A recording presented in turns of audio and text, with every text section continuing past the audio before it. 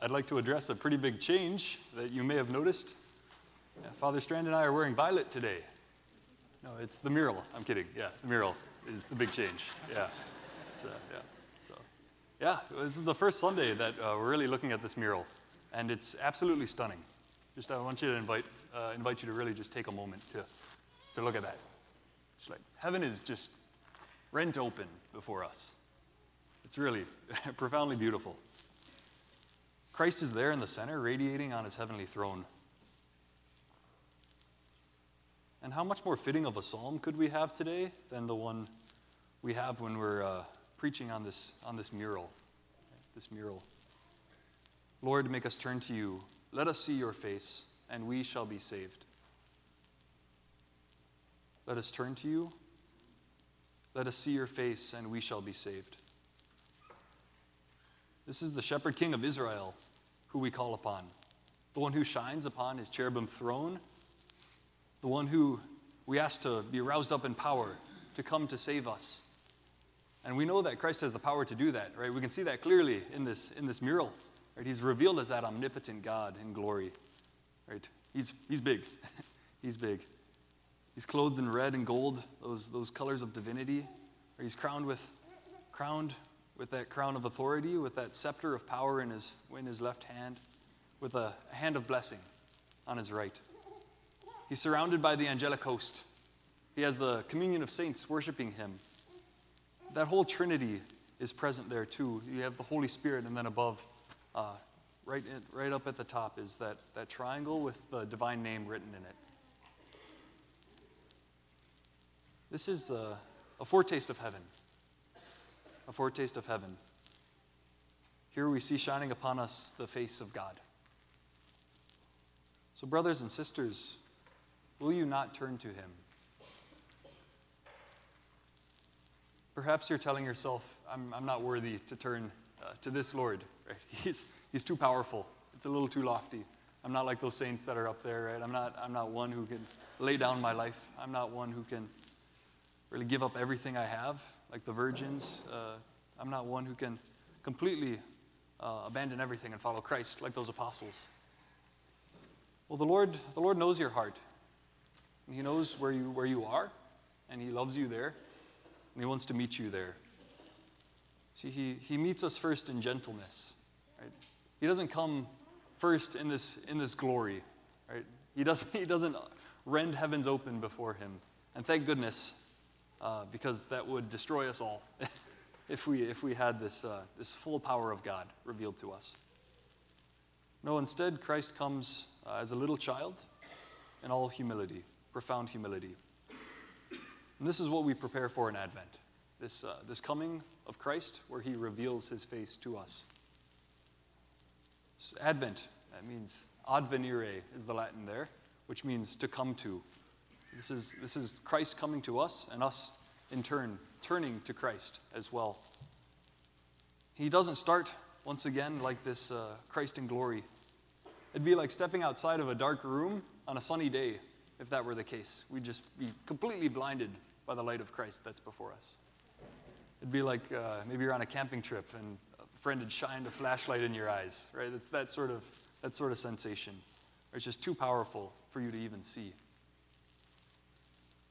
It's that first reading really describes this well.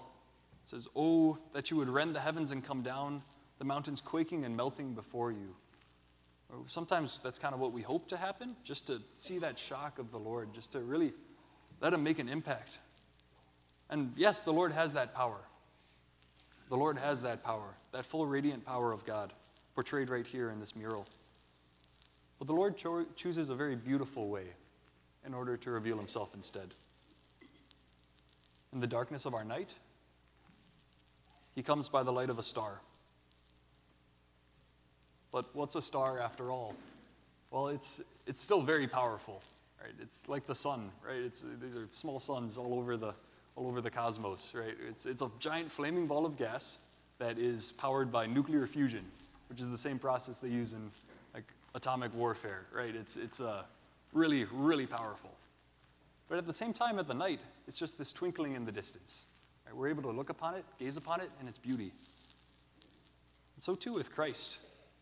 He doesn't lose any of his power when he comes in the incarnation, when he comes in the nativity. But yet, he still allows us to approach him. He allows us to gaze upon him. And he continues to do this in the Most Holy Eucharist as well. He invites us so intimately to gaze upon him in adoration, but also even to receive him at Holy Communion. It's like that full power of the Son being placed upon your tongue, right? We really should melt away if it were not for the grace of God. But the Lord wills that we come to him. The Lord wills that we turn to him. So we pray, Lord, make us turn to you. Make us turn to you, and let us see your face, right? Your work, Lord, not my work. So as we come to behold that radiant face of Christ, we find ourselves sometimes not really able to see it, right? Sometimes we don't see Christ in glory. Oftentimes we don't see Christ in glory in our own lives. We don't see that radiance of Christ shining forth. Sometimes we can be a profound case of darkness that we find ourselves in. Maybe it's a situation in your family, or it doesn't seem like there's any hope. Maybe it's something in politics, world events. Maybe it's even something within the church itself. So where do we turn? Where do we turn here? Because we want to look upon that face of Christ. We want to look upon that radiant face of the Lord. So where do we turn? Well, we turn to where the Lord is coming from. We await the Lord's return. We know he's ascended into heaven and is seated at the right hand of the Father. We profess that every week in the Creed. But at the same time, too, it's when will he come again? Well, we wait expectantly for that return. So where do we turn? Well, we see that image in the gospel of the Lord of the house who goes away on a journey, and then he will come back. And he leaves his servants in charge. Well, that gatekeeper is one of those servants. And what's the role of the gatekeeper? Well, it's to keep watch on the road so that he knows when the master is returning, so that he can open the gate when the master comes back. So if the gatekeeper isn't looking at the road, if he's not looking at the direction in which the master will return, then he's not doing his job well. Right? I remember distinctly as a kid waiting for cousins to come visit. You know, it's so exciting. You just can't wait for them to come. But I wasn't looking in the backyard through the window out there. No, I was looking out the front door, just waiting, looking at the driveway. Are they there yet? Are they there yet? This is the expectant waiting we need to have towards Christ. This is the long tradition of the church too. Right? We associate Christ with that image of the Son, S-U-N, Son, because he is that radiant presence in our lives. So too, as the sun rises in the east, so too Christians pray to the east as well.